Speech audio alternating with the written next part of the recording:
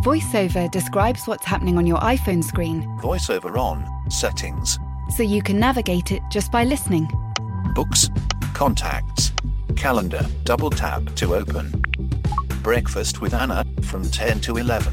And get on with your day. Accessibility. There's more to iPhone. It's that time of the year. Your vacation is coming up. You can already hear the beach waves, feel the warm breeze, relax, and think about work. You really, really want it all to work out while you're away. Monday.com gives you and the team that peace of mind. When all work is on one platform and everyone's in sync, things just flow. Wherever you are, tap the banner to go to Monday.com.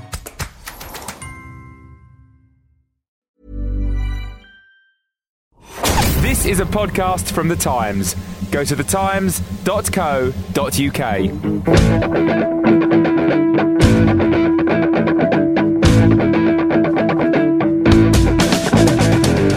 Hello and welcome to the Game Podcast. I'm Gabriel Marcotti and I'm conspicuously absent from the Times Power 100 list. I need to have a word with that Aisling O'Connor. So mischievous of her. However, I'm lucky to be joined by my three favorite Times writers. It's Alison Rudd, it's Ollie Kay, and it's Ben Smith, who will sadly be departing us, so we won't talk anymore about him. But let's start at the Etihad Stadium. Manchester City and Sunderland, 3-3 draw. Now, what struck me was, Ollie, I want to start with you, that at some point when they're 3-1 down, you kind of think that, all right, look, the title's over. The mind games or whatever explanation you want to use, or maybe it's the black cats, given what happened the last time City played Sunderland. It's all coming together and it's all done. And then City get those two goals and come back to equalise, and it's 3-3, and there's a glimmer. And as we tape this, United have yet to play Blackburn Rovers. But is the glass half full or half empty? I mean, do the positives of that reaction outweigh the negatives of another 2 drop points? No, not at all. I mean, it's not half empty. But it's emptying. I don't see the glass being filled back up to the brim by those 2 late goals. I think anybody who would think that Manchester City would go, their players would go into that dressing room positive and excited and energised and all upbeat after the 2 late goals. I think they are underestimating the sort of dynamics of that squad. They're a miserable lot at times when things aren't going well, and they've it was a bad result, and they knew it, and they knew that they'd squandered a big opportunity to put more pressure on United. So why they bother to come back and score those 2 goals? Because they were hoping to get a 4th one, and the 4th one would have made a difference. But as I saw it on Saturday, once they'd scored the second and third, you were looking for the momentum that would take them forward to try and get a 4th goal, and I think they had 9-10 minutes, including stoppage time, and they never really looked like doing that. They never really threatened the 4th goal. Knowing what I do about that group of players and their mood at the moment, that dressing room would have been a dark place afterwards. It wouldn't have been full of backslapping and excitement at the point gained. It would definitely be viewed as 2 points dropped. Anybody disagree? You all embrace Ollie's negativity? I think it definitely, the feeling at the end was, bloody hell, we've blown it. I think it wasn't, thank God we got 2 goals and rescued a point. It was doom and gloom all around the place. Mancini afterwards was very downbeat, and Mancini gets like that because that's kind of his personality, isn't it? No, I understand, but there was no, there was no rejoicing in the fact that, God, thank God we got 2 goals back and didn't lose at home. It was, as Ollie said, a bad result, and it's and a damaging one as well. But was it really that? Was it really that tough? Because I'm looking at the marks, Ben, that you gave both sets. Bring it on. Both sets of players and Man City players. It's as you would expect, but you gave incredibly high marks to the Sunderland players, were fantastic, which implies it's not such a dreadful result. If you're facing a team that are playing the best, it sounds to me like that might have been very well the best Sunderland have played all season, and they've had some good performances.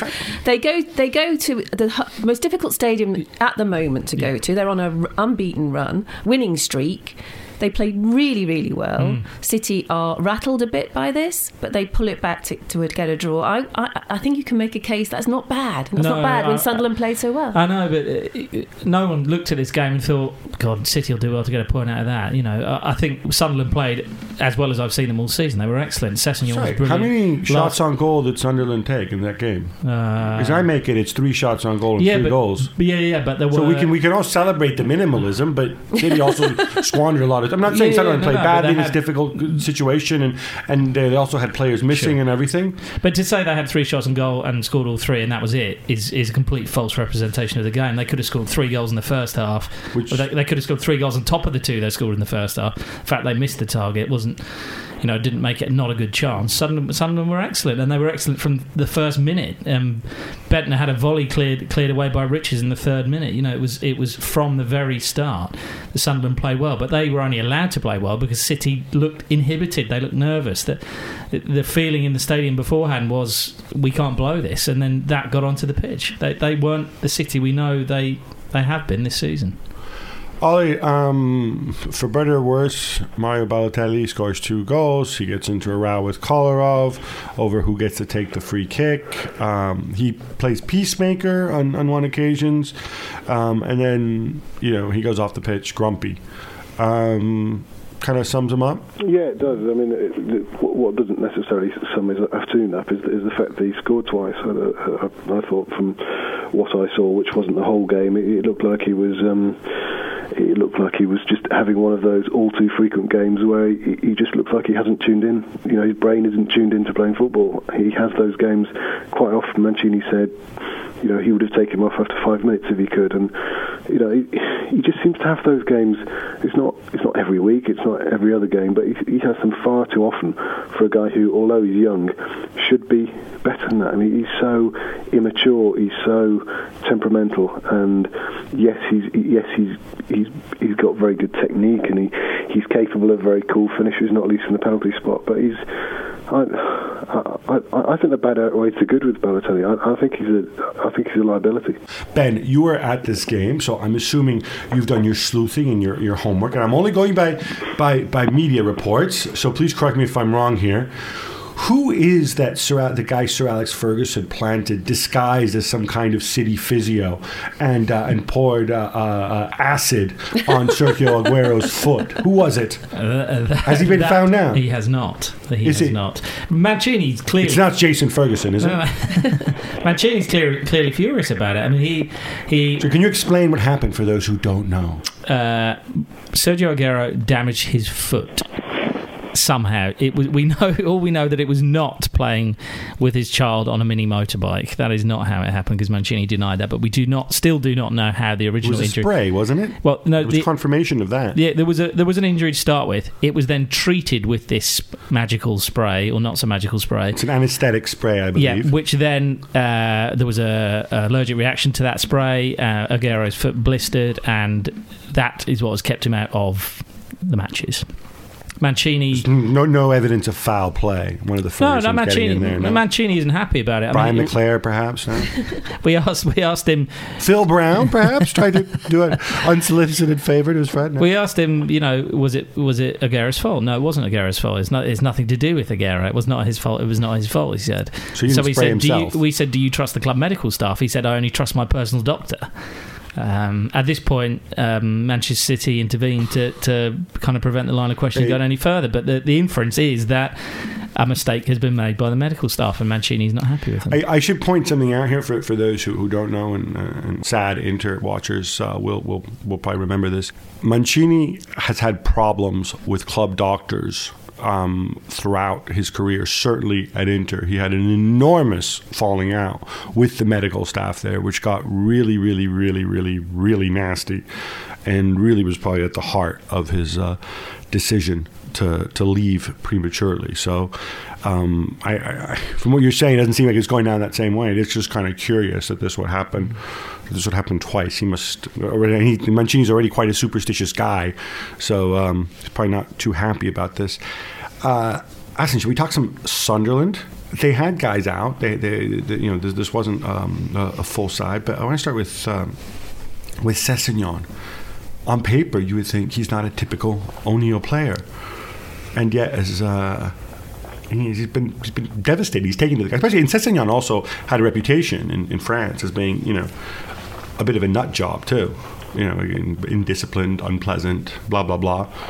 But he was good under Bruce. He's better under O'Neill. I don't know. This seems to be turning into the season of those sort of players who have intuition. I think that's probably the most... Maybe that is the mark of a good manager who can go into a team who they're probably not going to go down, but they're struggling, and they allow the players that are there to have confidence in their intuition. I don't know. I mean, you were there for the whole game. I only saw the highlights, but it seems to me he's someone who's intelligent and makes intelligent runs. Yeah. In neat, short passing, and just very beautiful, intuitive player. And I think that does come from the manager saying, and he's done this with other players as well at the club. He's very good, O'Neill, at saying, "I think you have it. Express it." Yeah, and, he was fantastic playing in just behind Bentner. Was given the freedom to drift left, to drift right. He created the first goal, breaking in from the left-hand side. He created the second wide on the right. And the third, he picked up the ball in his own half and hit a 40-yard ball to Bentner, who laid it on for Larson. He did everything you'd want a player in that position to do. It was one of the best performances, individual performances I've seen all season. We like to compartmentalize people and sort of see patterns and things like that. I was trying to think back to previous O'Neill sides, and I mean, getting sort of based on the description that Ben that Ben put forward of Sessegnon's role behind Bentner. Can you, as a seasoned O'Neill watcher of not quite Lansley-esque proportions, but still, I was trying to think. Can you think of other players that O'Neill has had who occupied that role, who had those characteristics? I was obviously thinking to Larson at Celtic, but then again, Larson was a different sort of player. He could do that, but he was just so much better than everybody else that he could do what he wanted. But it's not really something that in the past was sort of contemplated in an O'Neill lineup. No, off the top of my head, nobody really springs to mind. I've always thought of him as a generally more of a sort of 4-4-2 type manager, and he's done well out of 4-4-2. Similarly, you look at Bentner and you would say he's not really an O'Neill type player. He's certainly not an Emil Heskey type player, for better and occasionally for worse. But he's just gone into that dressing room and looked at the players they've got and has found a way to win with it. I mean, you look at McLean, who's was sort of plucked from obscurity almost, from the reserve team, and he looks like a really, really good player, really effective Premier League player. And people like Catamol, Gardner, Sessegnon, obviously. I mean, they just suddenly look like a really good, decent O'Neill type team, and I don't know how much more he could get out of the players that he's got there. I think most of them are going full pelt at the moment, but I mean, isn't that a good thing? I mean, there aren't many mid-table teams who are going at full pelt at this time of the season. All right, from one northeastern team emerging victorious against a largish northwestern side to another. Newcastle 2-0 over Liverpool. I want to start out with something else, which obviously as a guest in your country, I still have to put up with. It's creeping into our game. The foreigners brought it over.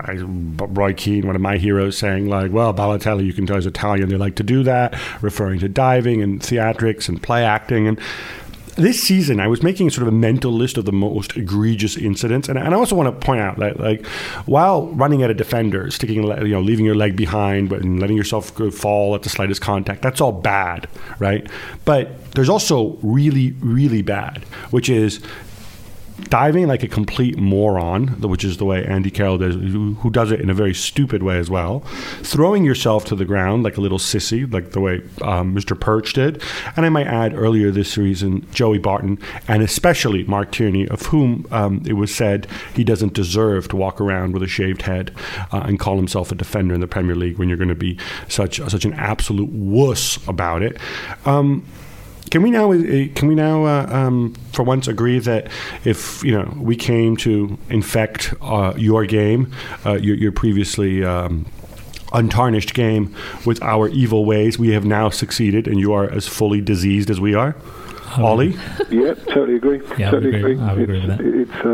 I think it's actually got to the stage now where it's instinct. In a lot of cases, people will be going past the challenge. I couldn't quite see what happened with the Mark Davis one at Bolton. So that's another one. Malls, but Mark Davies, of course, is from Argentina. No, Uruguay. Better yet, right? But it just seems to be instinct now, where people are going past a leg that doesn't even have to be sticking out, and they just, they either try to hook their foot around it and fall down that way, or whatever. I absolutely despise it, and it's probably very hard to turn the tide now, unless the authorities enable something sort of retrospective. But I just absolutely despise it, and I despise the fact that you cheating foreigners have turned our game bad. No, Sui will teach you to cook and eat proper food as well. Alison, I mean, obviously the two incidents there in the game: Andy Carroll trying to win a penalty, and the other one that was bizarre because it was Perch who. Pepe Reina comes off his line, collects the ball. Perch looks like he gives him a little kick, maybe he doesn't, niggly stuff or whatever. Reina goes dementoid, turns, gets right in his face, puts his face right up against him. Now, Pepe Reina, obviously clever enough, knows all the dark arts because he's another foreigner himself, that he's not really going to go and headbutt James Perch in that situation because he doesn't want to be banned. But he puts his face very close to his, and Perch just kind of grabs his face and delayed reaction, chucks himself to the ground. Can we actually rate which is worse? Because I would actually argue that Andy Carroll's an idiot for what he did, but it was actually very easy to spot, I thought, and the referee correctly booked him for diving, and hopefully should realize that a man his size cannot dive in that way and think he's going to get away with it. He's just not graceful and coordinated enough to do that. But the other guy, Perch, I mean, what are you trying to do? Are you just trying to get somebody sent off late in a game that you're already winning 2-0 for what? I would have thought most people would say Perch's actions were the most despicable of the two, because in a way, you could. The Andy Carroll thing, it's complicated. He's going back to the club and they're booing him, and it's where he was once very happy, and he's not a happy striker anymore, and he's trying to prove stuff. And I imagine a lot of stuff was going through his head at that moment, and it may not have been that he consciously thought, I'm going to dive now. I don't think he was in a good place, and he made the wrong decision.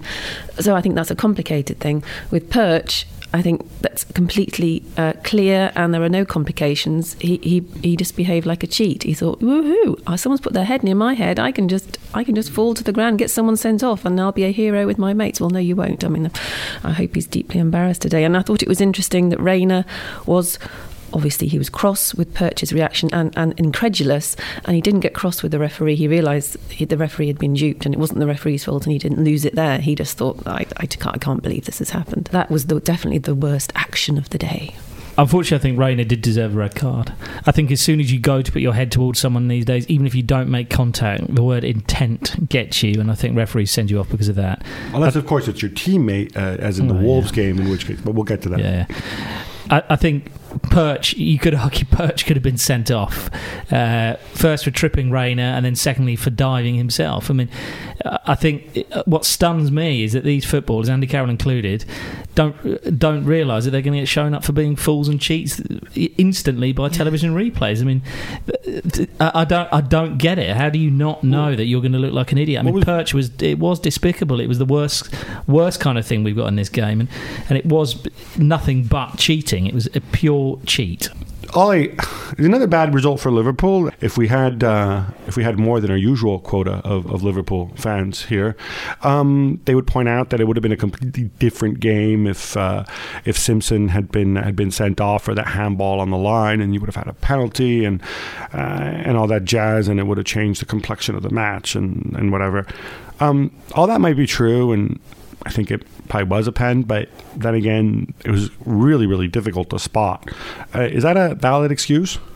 I don't know if it's an excuse. It's an explanation, and it is true that Liverpool did start the game very well, and Carroll, I think, should have scored from the opportunity where he got around the keeper and mysteriously fell down.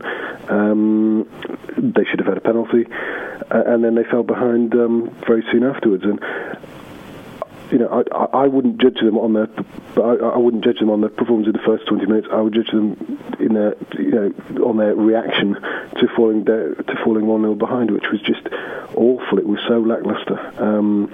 It was just a heartless, brainless display in the end. And although they had the odd, they had decent moves at times. They seemed to compete well at times, but there was just poor decision making, lack of real desperate effort at times, and it was just very. It ended up, having started well, being a very poor performance and a very worrying performance for Liverpool. But I want to turn to Newcastle. We've praised them for much of the season for what they've achieved, and again, for those keeping score at home, I want to point out that their central defensive partnership was indeed the aforementioned Perch and Mr. Williamson at the back.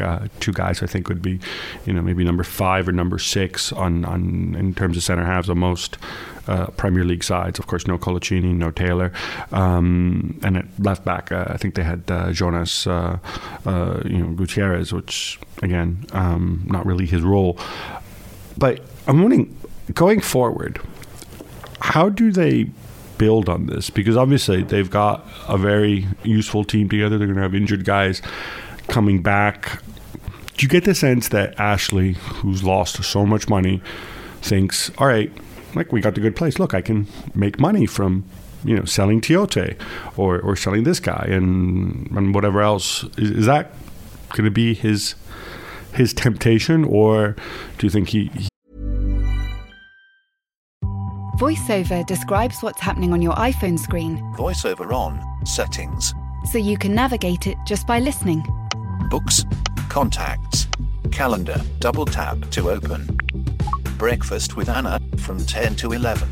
And get on with your day. Accessibility. There's more to iPhone.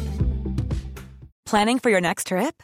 Elevate your travel style with Quince. Quince has all the jet-setting essentials you'll want for your next getaway, like European linen, premium luggage options, buttery soft Italian leather bags, and so much more. And is all priced at 50 to 80% less than similar brands. Plus, Quince only works with factories that use safe and ethical manufacturing practices. Pack your bags with high-quality essentials you'll be wearing for vacations to come with Quince. Go to quince.com/pack for free shipping and 365-day returns. He really wants to start thinking in terms of top 4 and is ready to put the further investment in there. I don't believe he's thinking top 4. I don't think for a second he's thinking top 4.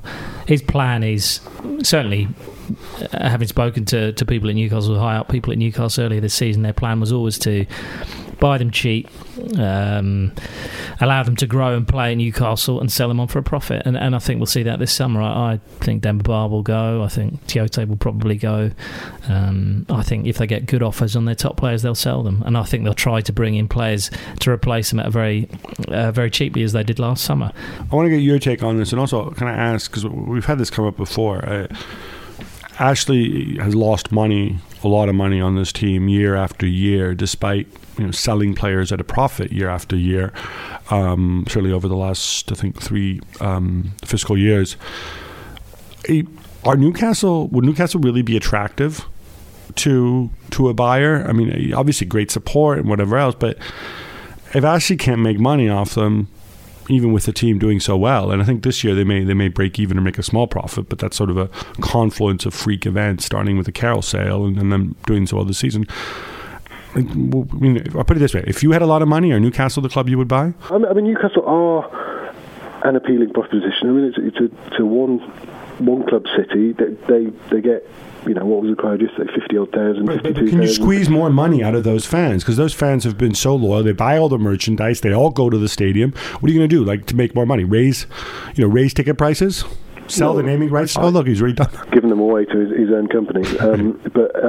Champions League qualification would make such a difference. But if we accept that, they're probably going to fall a little bit short of that this season. And this season, I think the bar has been far lower in terms of a top 4 finish than perhaps it has been in the past. Because I don't think there are 4 top teams in the Premier League, or there haven't been this season. I think that the standard has been very low at times. It shows the difficulty in actually trying to finish 4th. I mean, it would cost an absolute fortune to build a team and build a squad that would be expected to do better than Newcastle have done this season. Obviously, it would be good for Newcastle if any departures are kept to a minimum, and they can build on what they've got, and they can add more quality, because their scouting is brilliant. But it's very difficult to think that without putting huge amounts of money in, they could really improve. Big moves afoot once again at the Football Association. They've created a new post of technical director, and there's this new National Football Centre in Burton-on-Trent. I just want to ask you and we've heard in the past from Peter Landsey on this, but I want to ask you, what would you like this thing to do? Best case scenario. Ollie, I'm going to start with you. If you were hired as a mega consultant, £550 an hour to the Football Association, and they said, all right, give me 3 things that this National Football Centre must do for it to be a success, what would you say? And we're not going to pay you £550 an hour, by the way. What people always say when this thing is brought up, they always say, about time, we're going to have our Clairefontaine, we're going to be developing, it's going to be a place to develop top-class players, and it's not that at all. Players are not going to be developed there. Players are going to remain at their clubs, and it's going to be this academy system. It's been for the last 12, 13 years, whatever. So what do they need all those 16 pitches for, or however many there are? It's for the use of the national teams when they're there. But the main thing about the National Football Centre is that it will be about coach education, and while that is not very sexy, and it will take years and years and years to bear any fruit, I think most people would agree. I think everybody would agree, in fact, that coach education is something that English football hasn't been terribly good. Okay, so I take it that's one of your 3 things, yes? Well, a place where you can educate and school coaches into becoming better coaches. What are the other 2? Ideally, you'd want the players to be developed there in some way, but that's not going to happen. And you'd look for some kind of, I guess, sports science development, because that's another sort of facet of it all. Find ways to be more innovative than English football has been in the past, rather than borrowing from other countries 5 or 10 years after other countries have worked these things out. Anybody have any better suggestions or alternative suggestions, or perhaps auxiliary suggestions to Ollie's one, which I think is the most obvious one, but also the most important one, which is just have a place where you can teach people how to coach and coordinate the various coaching licenses. I mean, I agree. Yeah, no one would disagree that teaching coaches to be better coaches is a good thing, but I would be slightly concerned that because there are these pristine pitches at the centre, that you invite the people who are already considered to be decent coaches, and there's an elitism about it, and you just take through the cream of coaching around the country, when in fact what really matters is that everyone should be piped through and have a chance to go, even if they're just level 1 and starting out. It's not going to be used by the national team very often, so you've got 12 hours a day, and if it's floodlit, you've got more than that. You sort of make everyone who coaches football feel important enough because they get a chance to go. To eventually help an England team somewhere down the line, you've got to have the best possible coaches teaching our kids from the minute they start playing the game. Yeah, and so that they isn't there a natural selection process? Yeah, of course. Isn't this kind of the heart of the matter, right? I mean, let's face it, the people who are going to play for England one day, the 12-year-olds are going to grow up to be England players one day, presumably all play for no more than 1,000 clubs in the country, or schools, or whatever. So the really rubbish ones Alison's talking about, they will never play for England. So do we? And I don't just mean England men's. I mean girls as well, and whatever else. But is there a point in? No, the point is you don't lose all the kids who are good but are lost to the game because they're not in a place where they're coached well. Ollie, when news of this came out, news that they're going to appoint a technical director, I was very disturbed by the words of one FA official who I actually consider to be one of the good guys and one of the intelligent people. And no, I'm not referring to Alex Horn, where he came out and he said two things. And I wrote about this next week, but I'd love to go over it with you again, where he talked about, sort of Spain and Germany, and when they appointed Matthias Sammer and Fernando Hierro, they had technical directors, and look how well they've done.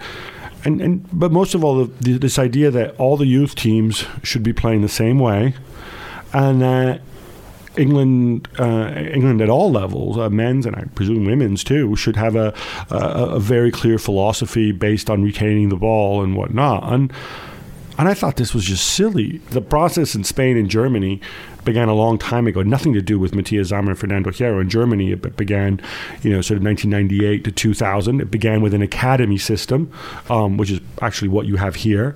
And they don't just teach people to play a certain way. They actually teach players tactical flexibility, familiarity with all sorts of systems, and they leave it up to the coaches at each level, at youth level and at club level, to teach what system they think is best based on the kids that they have. The other absurdity is this obsession with possession and ball retention. Yeah, it works now. It works very well for Barcelona and for Spain, but hasn't always been that way. 10 years ago, it was a different situation. And why play possession when maybe you're better suited to play a different style of football? Were you as disturbed by those words as I clearly was? I wasn't as disturbed by it as you were. No, I would say that the implementation of some kind of long-term philosophy about English football is very long overdue.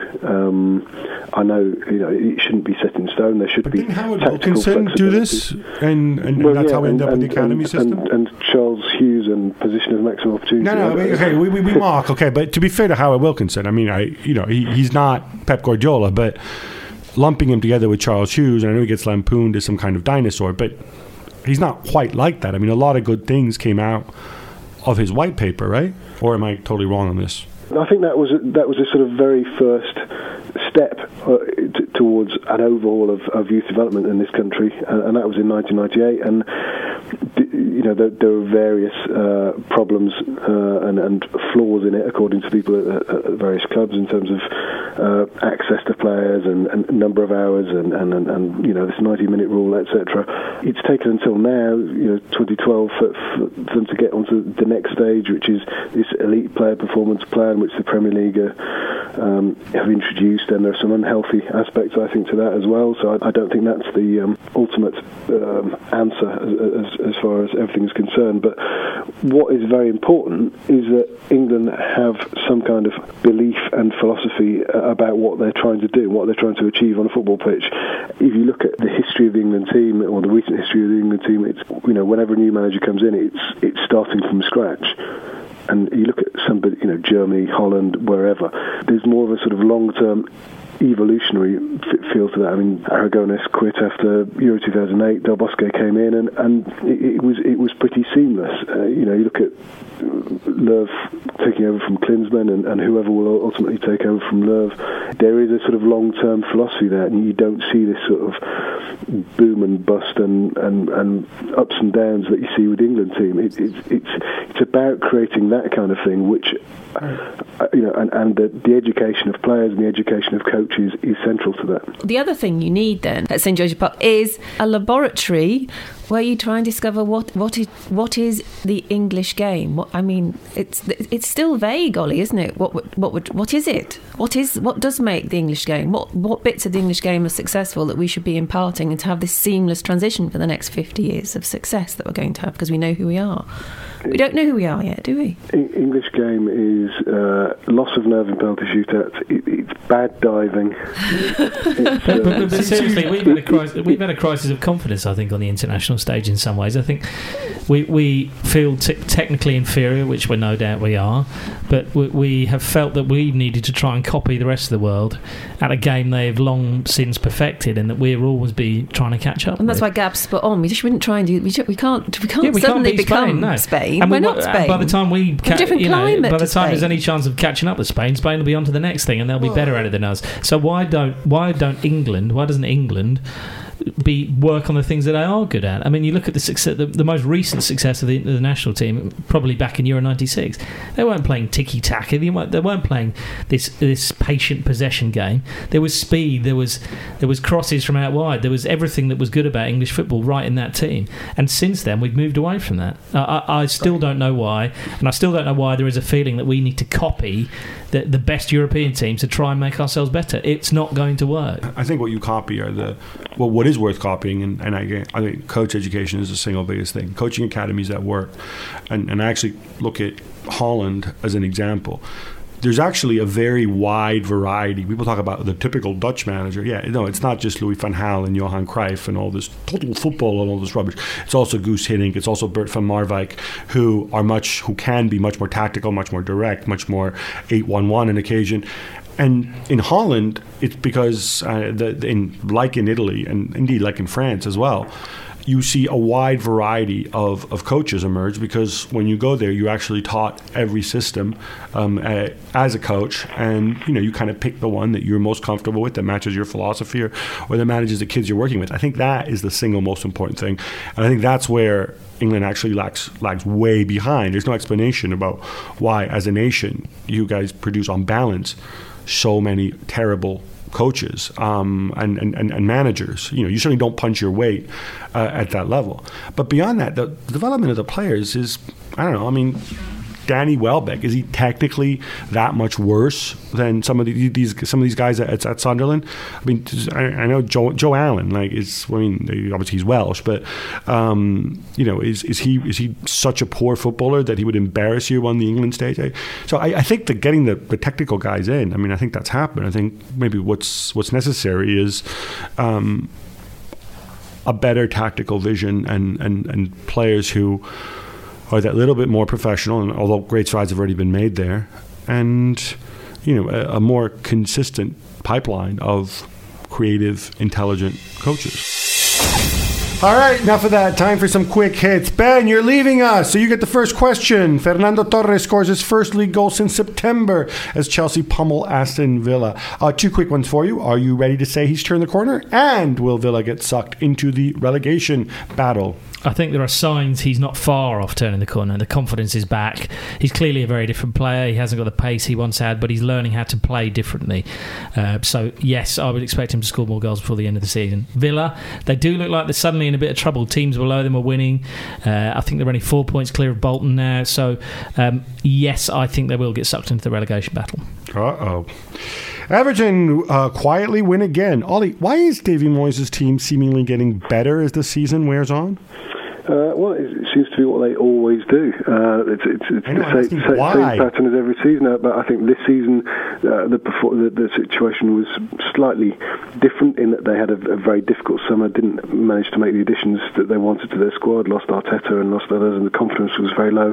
Then they made some very good transfer business in January, Gibson, Pinar, Jelavic, etc. And I think finally in the second half of the season they've got some momentum, and I think that's a big factor. Wow, prepare for them perhaps finishing above Liverpool. Spurs beat Swansea 2-1 and now remain on track for a top four finish. Alison, should Spurs fans be happy, or should they fear all this uncertainty in their future, what with Redknapp, Adebayor, Modric and all that good stuff?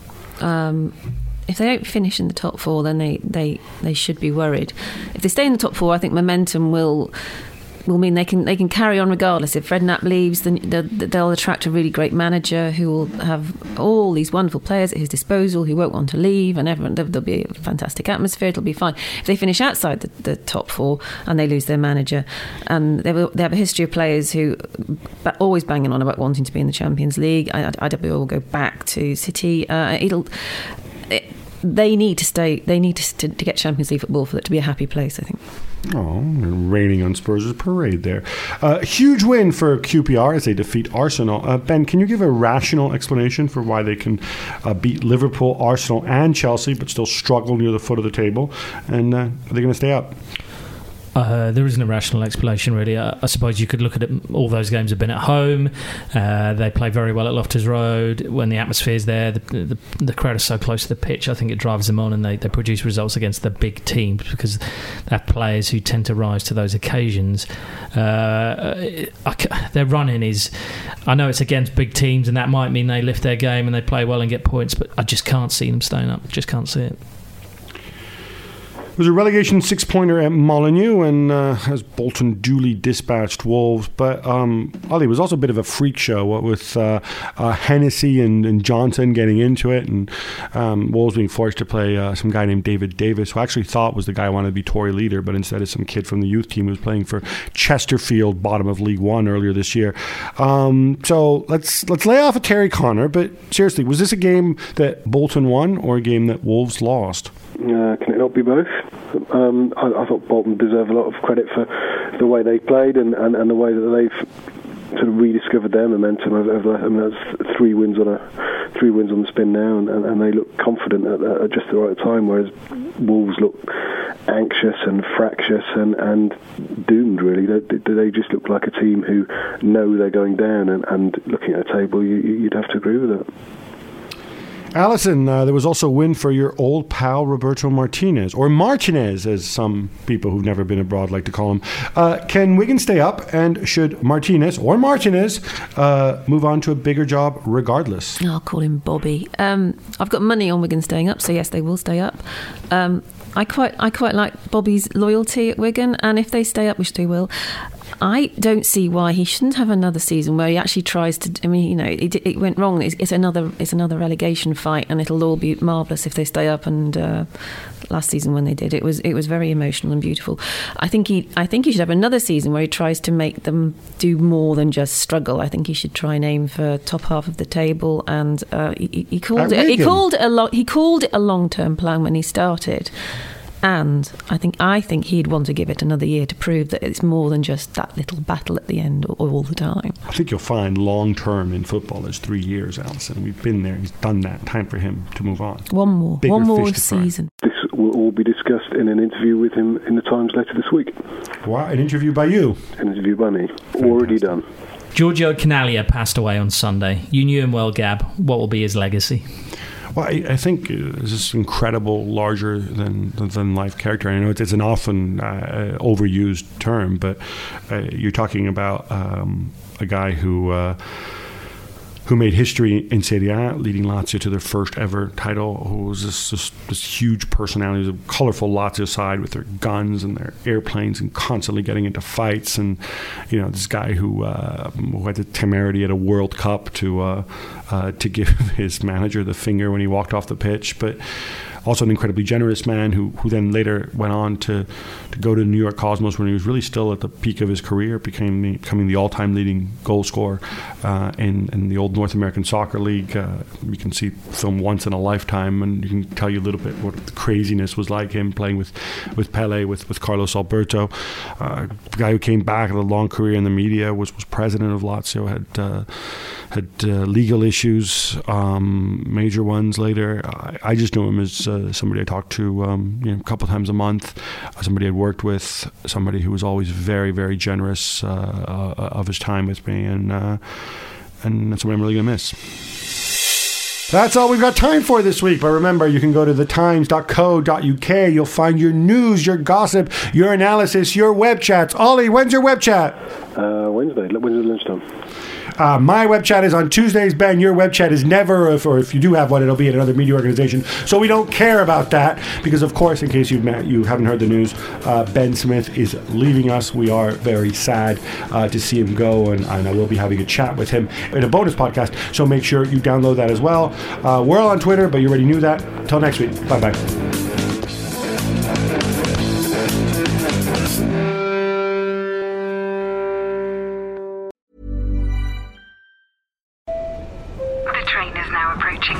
Junction at platform.